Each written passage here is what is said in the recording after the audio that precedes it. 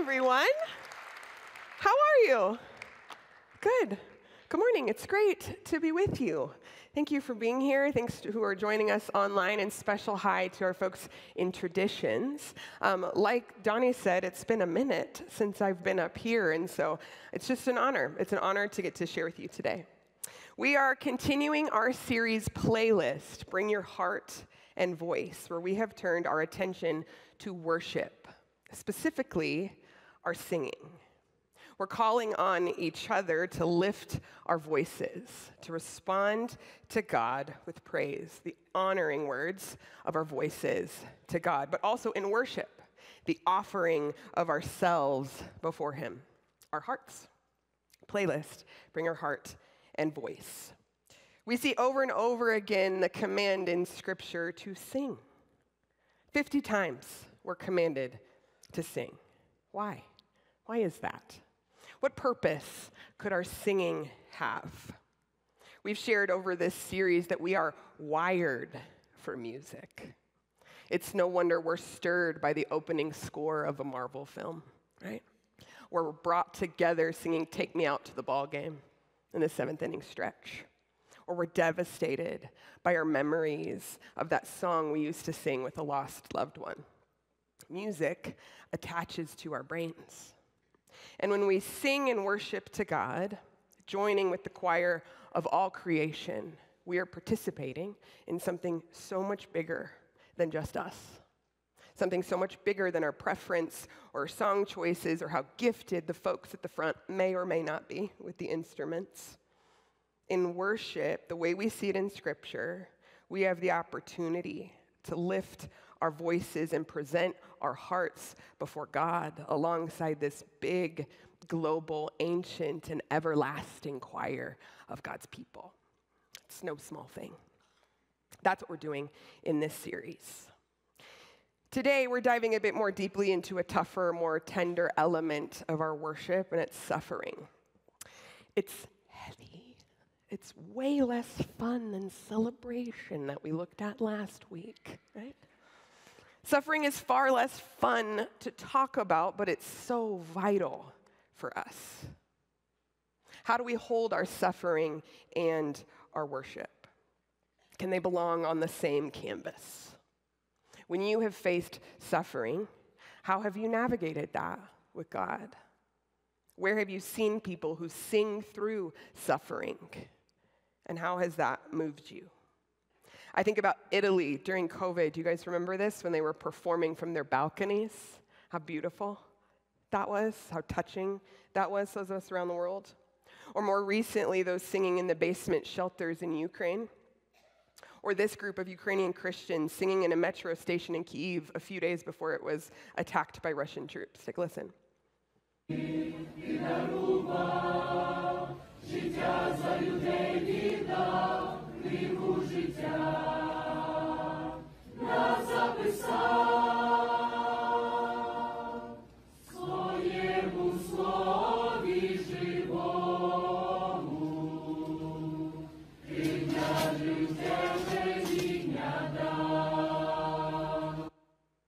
The song roughly translates to "Let my prayer flow," singing of forgiveness, salvation, and mercy. It's powerful. And more close to home, on Friday night in this room, we had the honor of hosting a funeral for 18-year-old Ezra Black. He died 2 weeks ago after a journey with leukemia, and man, did he love Jesus. He was faithful to sing through his 14 months of treatment. We had music that he produced from his hospital room at Children's, actually playing before the service this morning. It'll be playing again in kind of like our outro music, but it's beautiful. There's something unique about raising our voices in times of suffering. We live in a broken world, and each of us will know suffering. Jesus himself said, "In this world you will have trouble, but take heart. I have overcome the world." We all have our own trauma, however big or small, things that have happened to us that we can't quite process through or reconcile. It's a part of being human. Our bodies keep the score. We have systems in our brains to help keep us safe, right? Fight, flight, freeze. We've learned coping mechanisms to survive, some wise and good, others not so good, right? And then when we love deeply, we open ourselves to suffer deeply, to know relational suffering. We care. We'll see injustice. Our hearts will break. I hardly have to tell you this, because we all know it. We all will know it. We will each face grief, pain, tension, stress, anxiety, disappointment. We will.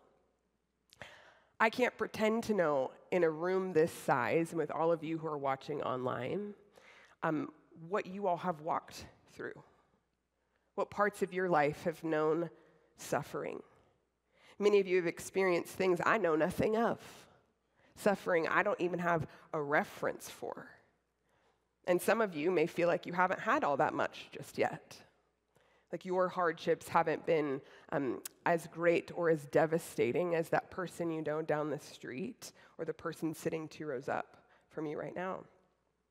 Not everyone is suffering at the same depth or at the same time. What is suffering for a 7-year-old is nothing for you. You've already been there. Right? You have perspective, they don't, but it doesn't change it for that kid. For this, I find the blanket definition of suffering Elizabeth Elliot coined to be quite helpful. She is one of my heroes, and she knew suffering. Her book, Suffering is Never for Nothing, ate my lunch recently. I highly recommend. But her definition is suffering is having what you don't want or wanting what you don't have. Suffering is having what you don't want or wanting what you don't have. That about covers it all, right? From maybe the more trivial broken washing machine or hour-long commute to the heavier life-altering crisis kinds of things. The diagnosis, the financial burden, the relational strife, coping with the accident, the infertility, the loss, the longing for a mate, having what you don't want or wanting what you don't have. What does that look like for you today? And how do the suffering and the worship belong to each other? Can they? I've been learning quite a bit about suffering personally in the last year, and in a different way the last 5. But right before Christmas last year, I was diagnosed with a more rare and real aggressive form of breast cancer. 3 weeks later, I started 6 months, 16 rounds of chemotherapy with immunotherapy. I had a double mastectomy in July. I'm currently doing radiation, and I have another 6 months of oral chemo to go after this and another surgery next year. I've been on a journey. Here's a few images and videos for you to see of that journey.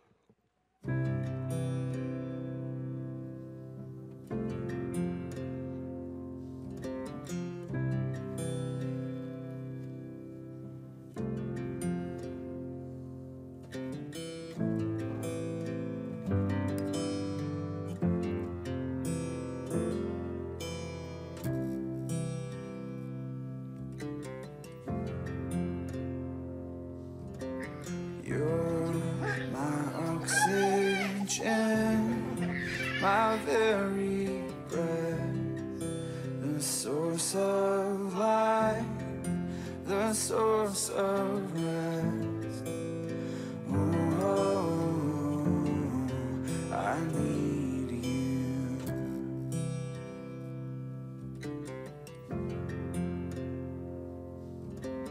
You're the wind that fills these fragile. Did you guys catch Jeff Lucas wearing my wig? Did you see that? I also put it on Dick Foth. I had a great time with the whole wig bit. I have learned a whole lot. I've joined a club I never wanted to be in. Some of you understand that. I've been thrusted into a physical challenge as an otherwise healthy young person with no family history of cancer. It's been a real shocker, like a real hair blown back. Well, I have hair that can kind of blow back. It's like a whiplash kind of thing. A life-altering crisis, and I'm still in it. Now, I'm doing good. I'm wildly grateful. I do not believe that God gave me cancer, but he is certainly using it in my life. He allowed it, and he has been faithful to me every step of the way. I can see his fingerprints all over this season. I wish I had the time to tell y'all. And I'll just say, many of you have cared for us, Justin, Powell, and I, in just stunning ways. Stunning. I never wish crisis on anyone, but I do wish that you could know the kind of love and care that I have in the last year. I had a meal train for 8 months. 8 months. I forgot how to feed my family, to be honest. Hot food doesn't just arrive at the door, right? For all of the porch drops and the gifts and the encouraging texts and the handwritten letters and the prayer of this community and being on the receiving end of it. It is stunning, you guys. Thank you. I've compared myself many times to George Bailey. You guys know George Bailey from the Christmas black and white classic, It's a Wonderful Life. At the end of the movie, his brother raised a toast, says to my big brother George, the richest man in town. And he isn't the richest in town, hence the movie, but he is because of his relationships. I am the richest in town. I am. But I've had to grapple with a new dimension of suffering, with my own human frailty, with a body that seems to have betrayed me. I've been brought more up close to my own mortality in a way that's not comfortable. I've grieved and experienced anxiety, fear, and pain like I have never known. So when we look today at our worship in and through our suffering, well, God has been teaching me these things squarely on the face. Now, a little fun fact about me.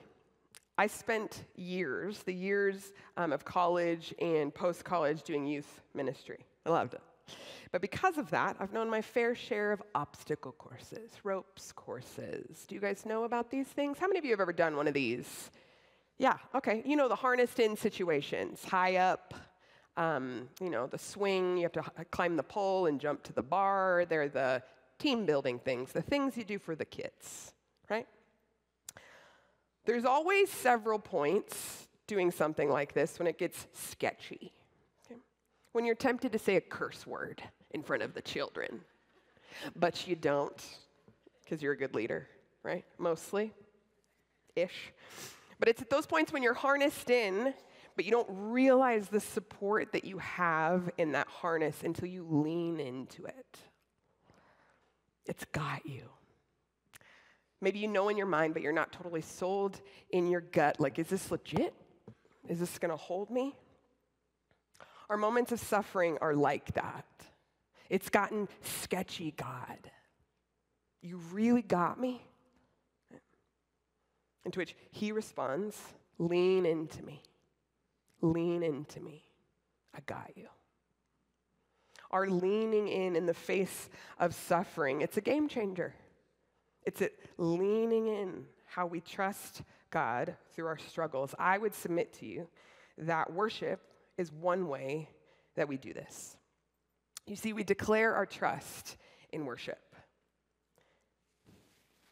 Scripture gives us a whole lot of broken people who faced suffering of all kinds. We are in good company with folks who didn't know, they didn't understand, they had what they didn't want, they wanted what they didn't have, loads of them.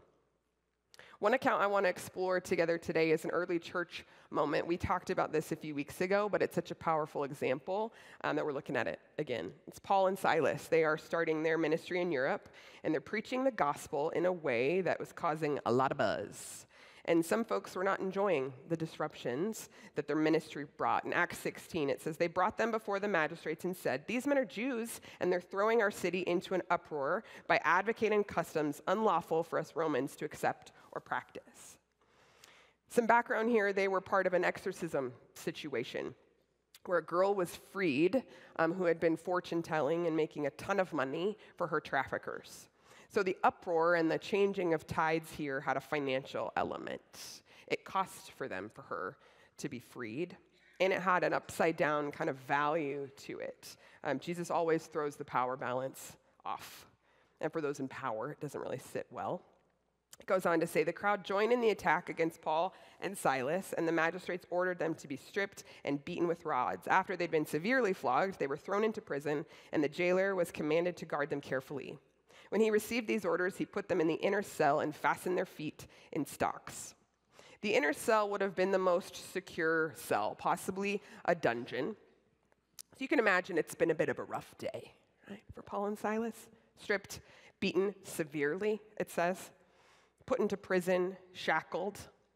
In this culture, imprisonment was super shameful. It led to dishonor, and to be stripped and flogged publicly only intensified this. So they are facing physical pain, stigma, shame, the unknown. Like, how does this play out? What's next? They have no control here. And I wonder what they felt. What would it have been like to be in Paul and Silas's shoes? What would we have done? How would we have responded? What did they do? In verse 25, about midnight, Paul and Silas were praying and singing hymns to God, and the other prisoners were listening to them. There's so much we can pull for just that verse. Paul and Silas were praying and singing hymns to God, and the other prisoners were listening to them. Suddenly, there was such a violent earthquake that the foundations of the prison were shaken. At once, all the prison doors flew open. Everyone's chains came loose. What? The jailer woke up, and when he saw the prison doors open, he drew his sword and was about to kill himself because he thought the prisoners had escaped. But Paul shouted, "Don't harm yourself. We're all here." That's wild. Miraculous. First, to be bruised and bleeding, embarrassed and imprisoned, and their hearts turned to prayer and worship in such a way that changed the environment. Figuratively, it changed the environment as the other prisoners listened. The posture of Paul and Silas of worship and prayer, despite everything they went through, caused others to notice. And it changed the environment literally, supernaturally. Earthquake, prison doors opening, shackles loosening. Powerful. I would have thought it was time to peace out, right? The Lord has spoken. She gone, right? But there's no jailbreak here. They stay. And the jailer and his family come to put their trust in Jesus. It transformed their lives. Excuse me. In the darkest moment, Paul and Silas prayed and sang. They declared their trust in their worship. Lean into me. Lean into me. I got you. To be a Christian is to put our trust in Jesus for yesterday, today, and tomorrow. He's got us. We certainly will not understand it all. And trusting Jesus doesn't mean that we're going to get everything that we want or hope for. When you don't see how it's going to go from where you're standing and you choose to place your trust in God, well, that's faith. Worship is a way we declare our trust, our faith in God.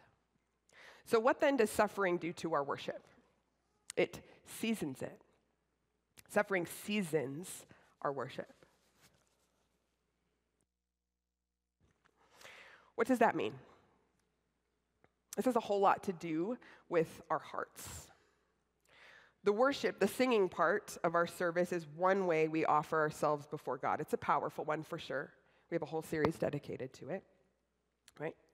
But worship, generally, we do this in all kinds of different ways, all throughout our weeks. It's not just the singing part on the weekend, it's much more. It's my life, actually. It's how I live my life, how I serve others, how I walk with God. That's the offering, actually. And sometimes the singing part of our church service, well, it can just be words. You can be really distracted, actually, about the song not being to your preference or liking. You can be preoccupied with how you sound, like you're performing, actually. It has very little to do with worshiping God. Or you could be making to-do lists for later. You can actually be cynical. There's a lot that can be going on. Nobody knows your hearts but the Lord. You can sing words and have your heart completely separated from what you're singing. My 2-year-old started singing, which is hilarious. He mostly has no clue what he's saying. It's the most endearing thing, but it's just words. It's a completely different thing to present ourselves, our hearts before God as we sing, regardless of the song. You know what I mean there? Now, when you find yourself in a tender place and you come before God there, when you choose to sing about the goodness and faithfulness of God through the landscape of your circumstances, through your wrestling and your doubt and your fear and your sorrow, or when you're struggling to sing it, but you offer yourself before God in that place, your worship changes, right? The weight is altered, it's seasoned. Worship throughout the Old Testament in many places is described as having a smell to it. Sounds weird, right? But often you see a sacrifice was offered to God and he received it as a pleasing aroma.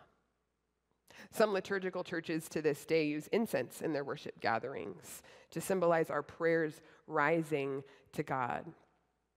I have found some of my most intimate moments with God have happened when I am the most afraid. When my faith has felt like a mustard seed, teeny tiny seed. And I've gone to him there, through that place, through the hard place where trust is hard to hold, and offering our hearts and our emotions to God there with all the confused, frustrated, sorrowful feelings. It's there our worship is seasoned. There's a song for me that's been a picture of this. It's called The Story I'll Tell by Maverick City Music, and I want Matt and Mandy to perform it for you. The words are going to be on the screen for you to follow along. It's a very powerful song, and they're amazing. So I'm excited for you to hear it. But it's powerful because it's declared without any perspective. It's declared out of faith. It's sung from the ashes, believing and trusting God for what isn't seen from the current view of the lyrics. It's telling a story that could be told a different way, standing on and declaring trust that God didn't fail, that he's moving still.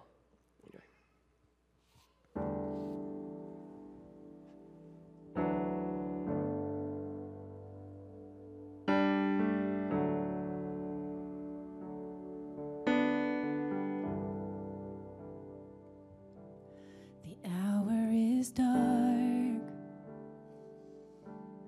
and it's hard to see what you are doing here in the ruins and where this will lead. Oh, but I know that down through the look on this moment and see your hand on it and know you were here. And I'll testify of the battles you've won, how you were my portion when there wasn't enough. And I'll testify of the seas that we've crossed, the waters you've parted, the ways that I've walked.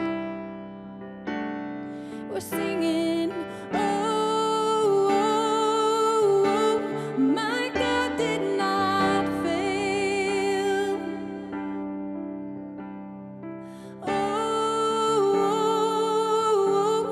The story I'll tell.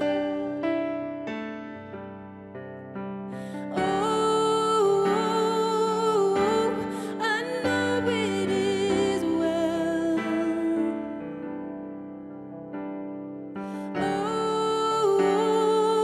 Oh, that's the story I'll tell. Believing gets hard when options are few, when I can't see what you're doing. I know that you're proving you're the God who comes through.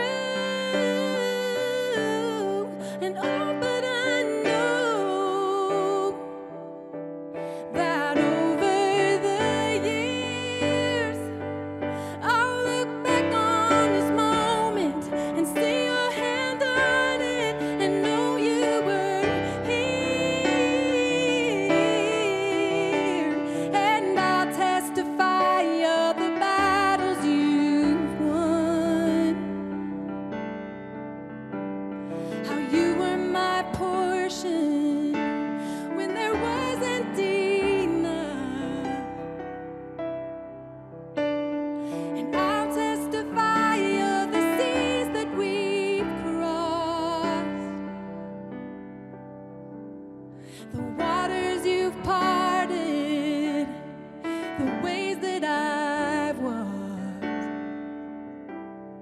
We're singing, oh, oh, my God did not fail.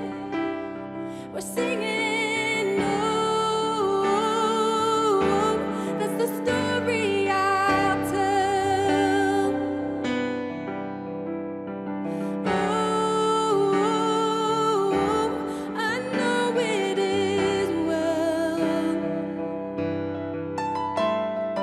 Oh, that's the story I'll tell. And all that is left is highest praises. So sing hallelujah to the Rock of Ages. And all that is left is highest praises. So sing hallelujah to the Rock of Ages. And all that is left is highest praises. So sing hallelujah to the Rock of Ages. And I'll testify of the battles you've won, how you were my portion when there wasn't enough. And I'll testify of the seas that we've crossed, the waters you've parted, the waves that I've walked. We're singing, oh, my God did not fail. Oh, that's the story I'll tell. Oh, I know it is well. Oh, that's the story I'll tell.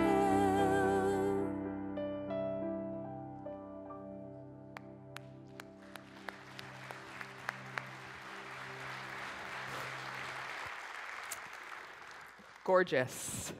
Gorgeous. It hits different, right? Suffering seasons our worship. I want to talk for a moment about lament. Lament is an opportunity for intimacy with God. What is lament? I don't think lament is something we talk about very often. And even as we've been in this series dedicated to worship, sometimes it can feel like everything needs to be like happy, happy, happy, you know? We have a deep abiding joy, yes, absolutely. We have reason to celebrate, always. But what about the other side of that spectrum? You see, there's an overwhelming precedent in Scripture to express our full range of emotion to God. Lament is a passionate expression of grief or sorrow. It's a prayer where we vocalize our protests to God. We ask two important questions. Where are you, God? And why did you allow this? There are entire psalms dedicated to lament, and they go hard. Psalm 6, it says, "My soul is in deep anguish. How long, Lord, how long? Turn, Lord, and deliver me. Save me because of your unfailing love. I am worn out from my groaning. All night long I fled my bed with weeping. I drenched my couch with tears." Or in Psalm 69, "I'm worn out for calling for help. My throat is parched. My eyes fail looking for my God." There's also a host of psalms that are vengeance psalms. They're pleading with God to destroy their enemies. Imprecatory psalms is what they're called. One piece of that from Psalm 3, "Strike all my enemies on the jaw. Break the teeth of the wicked." It's like, punch them out, Lord. Woof. But there's a precedent to take these emotions to God. God can handle your anger. He can handle your grief.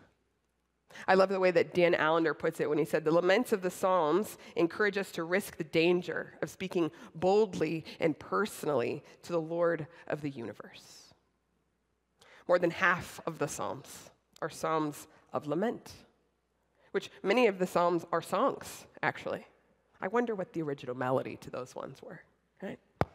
Some of them would live more in like a Rage Against the Machine, Motley Crue, heavy metal kind of feel, right? Also, there's the narrative of Job, a man who intimately knew suffering. God allowed everything to be stripped from him: family, community, wealth, health, all the things. And Job expresses his sorrow and anger to God. He lays it all out. He basically calls God a bully, which, like, is that honoring? Is that allowed? He asks God why. He demands that God answer him, and he does. There are 4 chapters near the end of the book of Job, chapters 38 to 41. They're beautiful. And they're a little sassy on God's part, I think. God asks Job things like, where were you, Job, when I laid the earth's foundation? You're like, ooh. Now, God doesn't answer any of Job's specific questions. He instead offers himself and the mystery of his sovereignty and power over the universe. Often the answer to our why questions, why me, why them, why this? There's no intellectually satisfying answer on this side of heaven for those. But the presence of God, the sovereignty of God, the purposes of God that are over our pay grade, somehow it changes us. So God presents himself and his power before Job in a way that is amazing. And then God honors Job. He honors Job's process, all that complaining and anger and what sounded like a smidge not allowed on the dishonoring side. No, God honors him. God can handle your anger. He can handle your grief. And it's in those places where you can be yourself. You can be real. He knows you already, the real you. You don't have to fix yourself up before you come to him. He already came to us, pursuing us, dealing with all our brokenness through Jesus. We can come to him honestly, and we can invite him into our suffering. Lean into me. Lean into me. I got you. There's something unique about seasons of suffering. It's a promise. The Lord is close to the brokenhearted and saves those who are crushed in spirit. Sometimes you can feel so connected to God in your darkest moments that when you're on the other side of whatever that thing was, like you kind of miss the intimacy with God. Do you know what I mean? That sounds weird. Like you wouldn't want to go back to that place, but you miss the nearness that you had with God then, right? Elizabeth Elliot said it's through the deepest suffering that God has taught me the deepest lessons. And C.S. Lewis said, God whispers to us in our pleasures, speaking in our conscience, but shouts in our pain. There's a unique intimacy that can happen in our moments of suffering when we turn to God. Lament is an opportunity for intimacy with God. And the last point today is that worship anchors our suffering in hope. We have hope. We do not have to suffer or navigate life without it. On the last night before Jesus was crucified, he had the famous Last Supper with his friends and followers, his closest followers and disciples in the upper room. It was the Jewish Passover, a festival where the Jewish people recount the story of God freeing them from slavery in Egypt. And they participate in it in such a way that allows them to ponder and live into their story. And this time, Jesus gives new meaning to the rhythms of this festival. He explains to them what's coming. My body broken for you. My blood poured out for many. But they do not get it. Jesus knew what was coming for him and for them. He talked about his death several times with his disciples, and they never got it. It was unexpected. His followers had a different plan in mind. They thought it would play out a different way. Jesus dying was never how they wanted it to go. Jesus rarely spoke about his death without looking beyond it. He had purpose that his disciples just didn't understand. So as is customary for the end of Passover, they sing together. We see this in the account of Mark. If you look at the Last Supper, it ends with saying, when they had sung a hymn, they went out to the Mount of Olives. What they sing at the beginning of Passover is called, and the end of Passover, is called the Hallel. The first part they sing at the beginning, the second part they sing after the meal. That after part is actually Psalm 115 to 118. It is a chunk of singing. But what added significance knowing what immediately followed? They would walk to the Mount of Olives. Jesus would pray a sleepless, anxious night at Gethsemane. He would be betrayed, handed over to be beaten. His closest followers would abandon him. He would be crucified and then raised 3 days later. And before all that, he sings, "The Lord is with me. I will not be afraid. What can mere mortals do to me? The Lord is with me. He is my helper. I will look in triumph on my enemies. The stone the builders rejected has become the cornerstone. The Lord has done this. It is marvelous in our eyes. The Lord has done it this very day. Let us rejoice today and be glad." Jesus sang before the darkest suffering.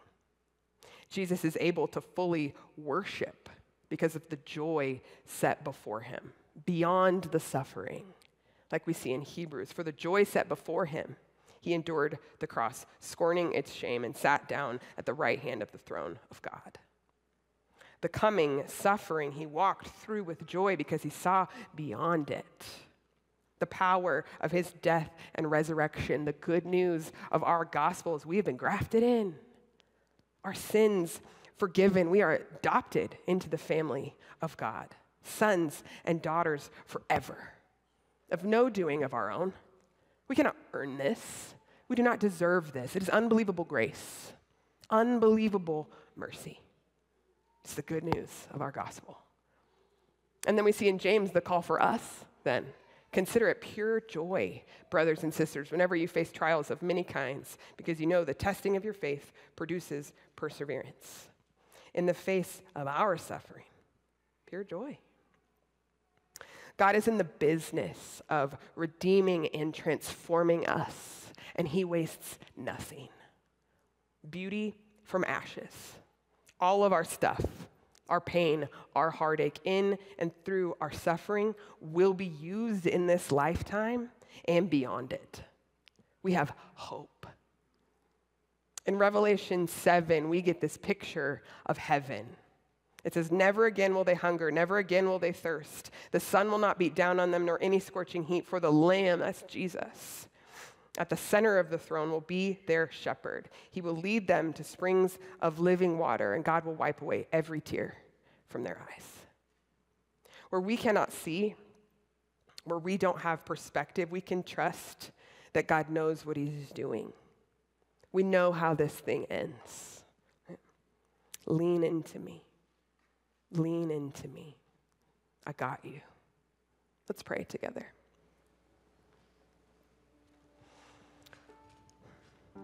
Lord, you are so good. You're so worthy of our worship.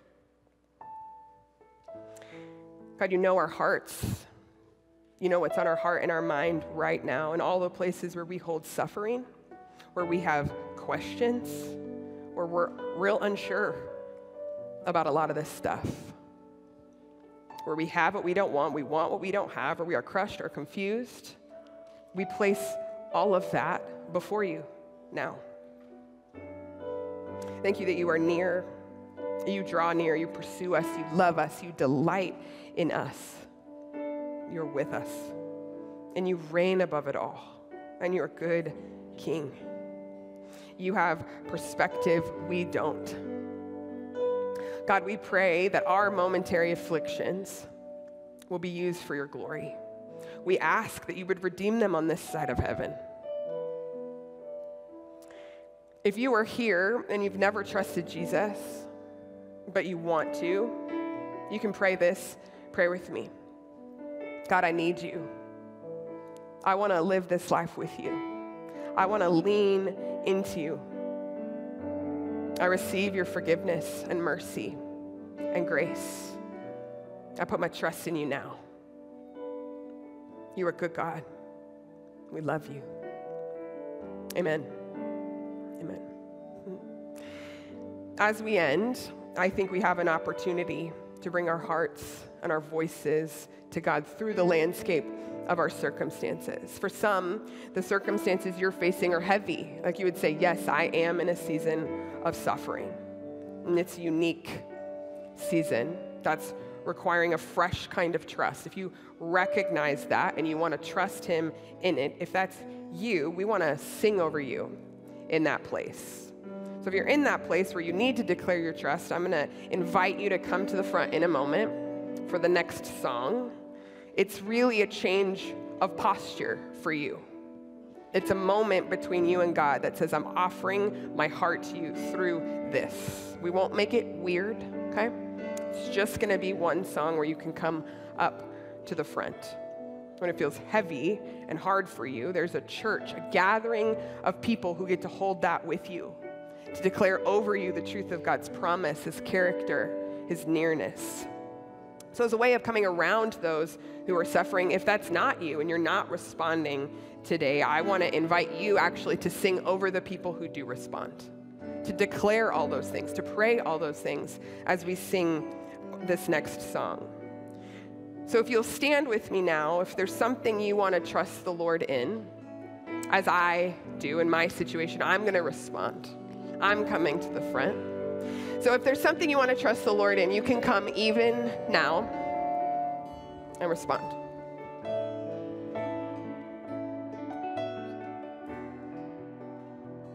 You are here, moving in this place. I worship you.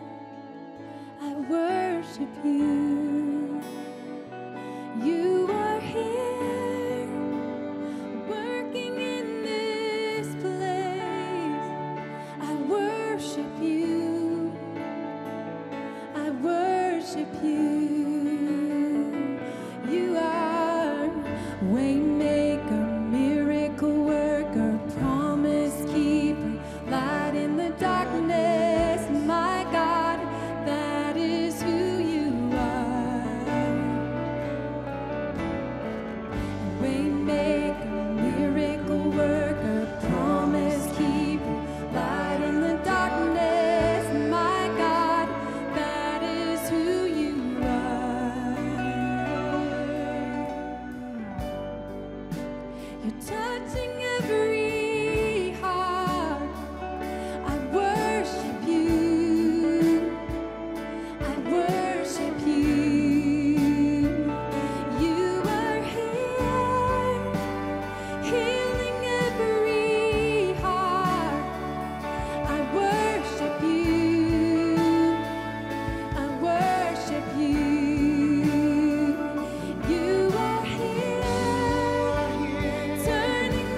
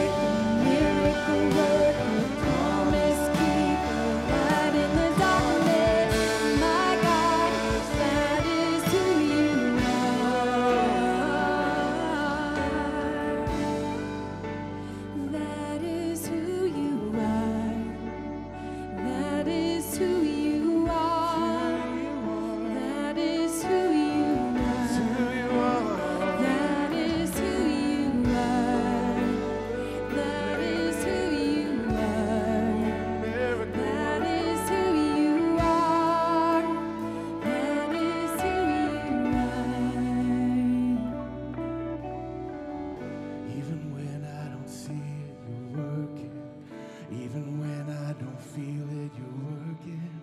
You never stop working. You never stop working. Even when I don't see it, you're working. Even when I don't feel it, you're working. You never stop working. You never stop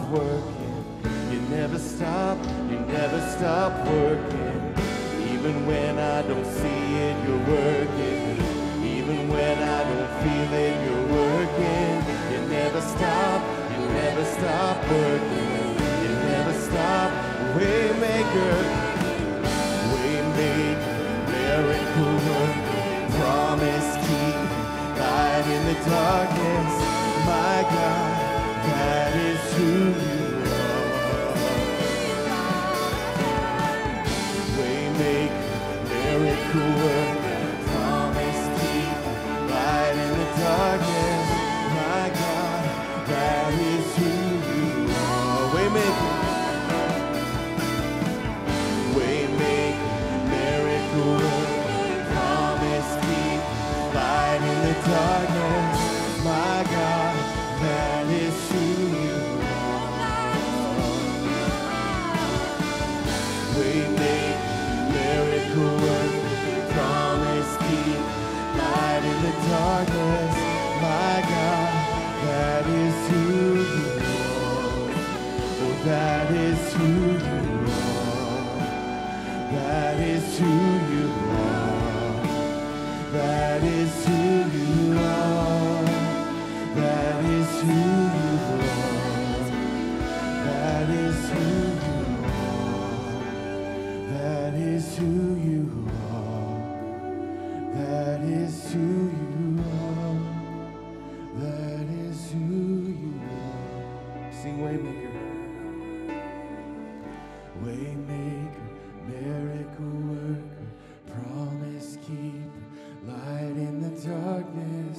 My God, that is who you are. Waymaker, miracle worker, promise keeper, light in the darkness. My God, that is who you are.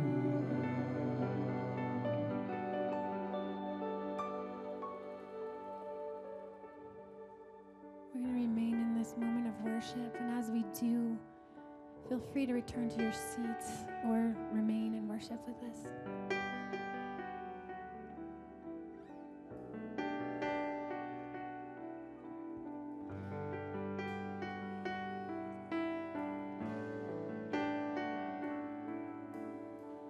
My hope is built on nothing less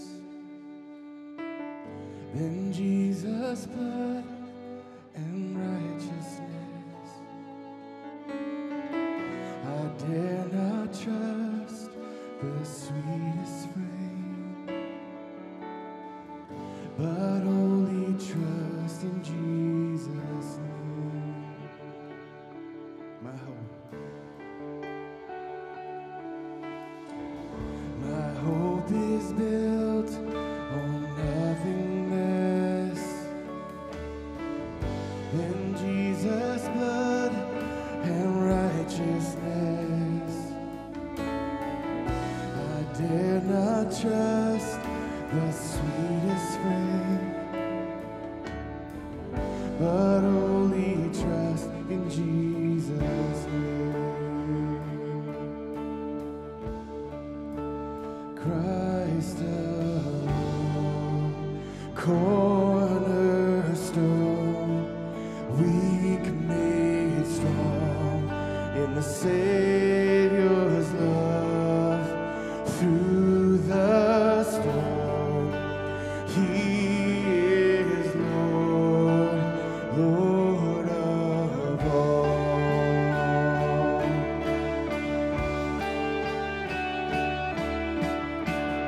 When darkness seems to hide His face, I rest on His unchanging grace. In every high and stormy gale,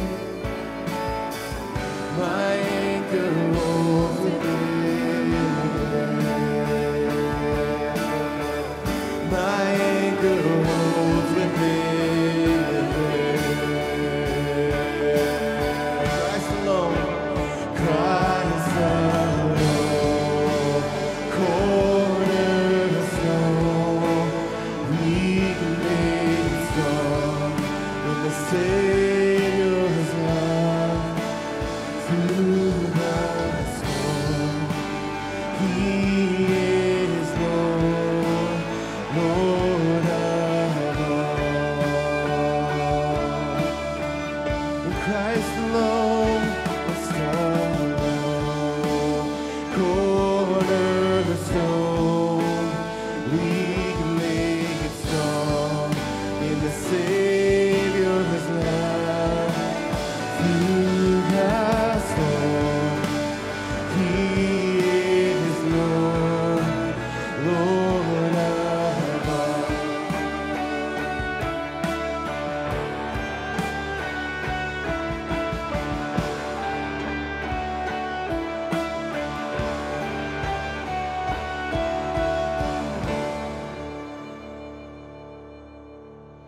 When He shall come with trumpet sound, oh, may I then in Him be found,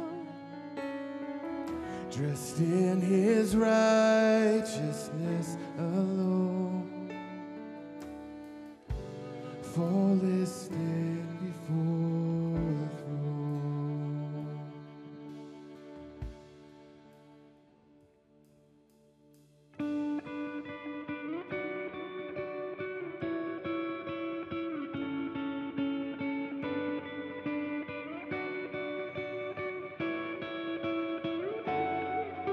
Thank you for your work on the cross, Jesus.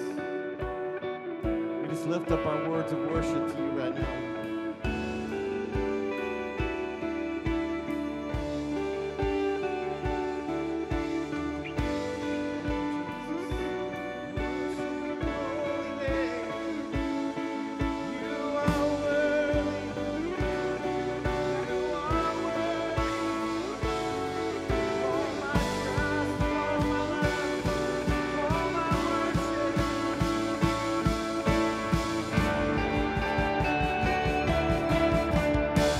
Christ alone,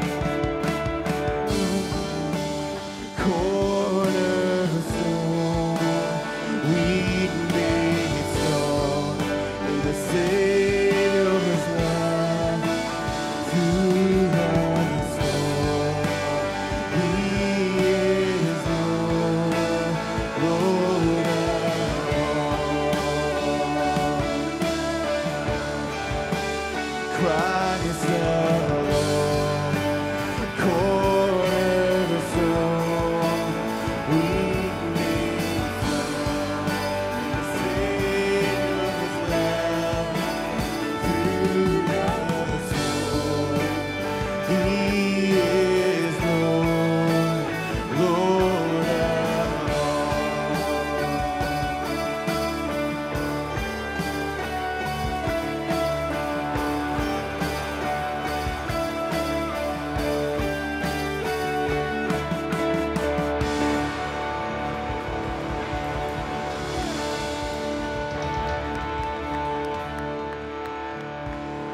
Amen.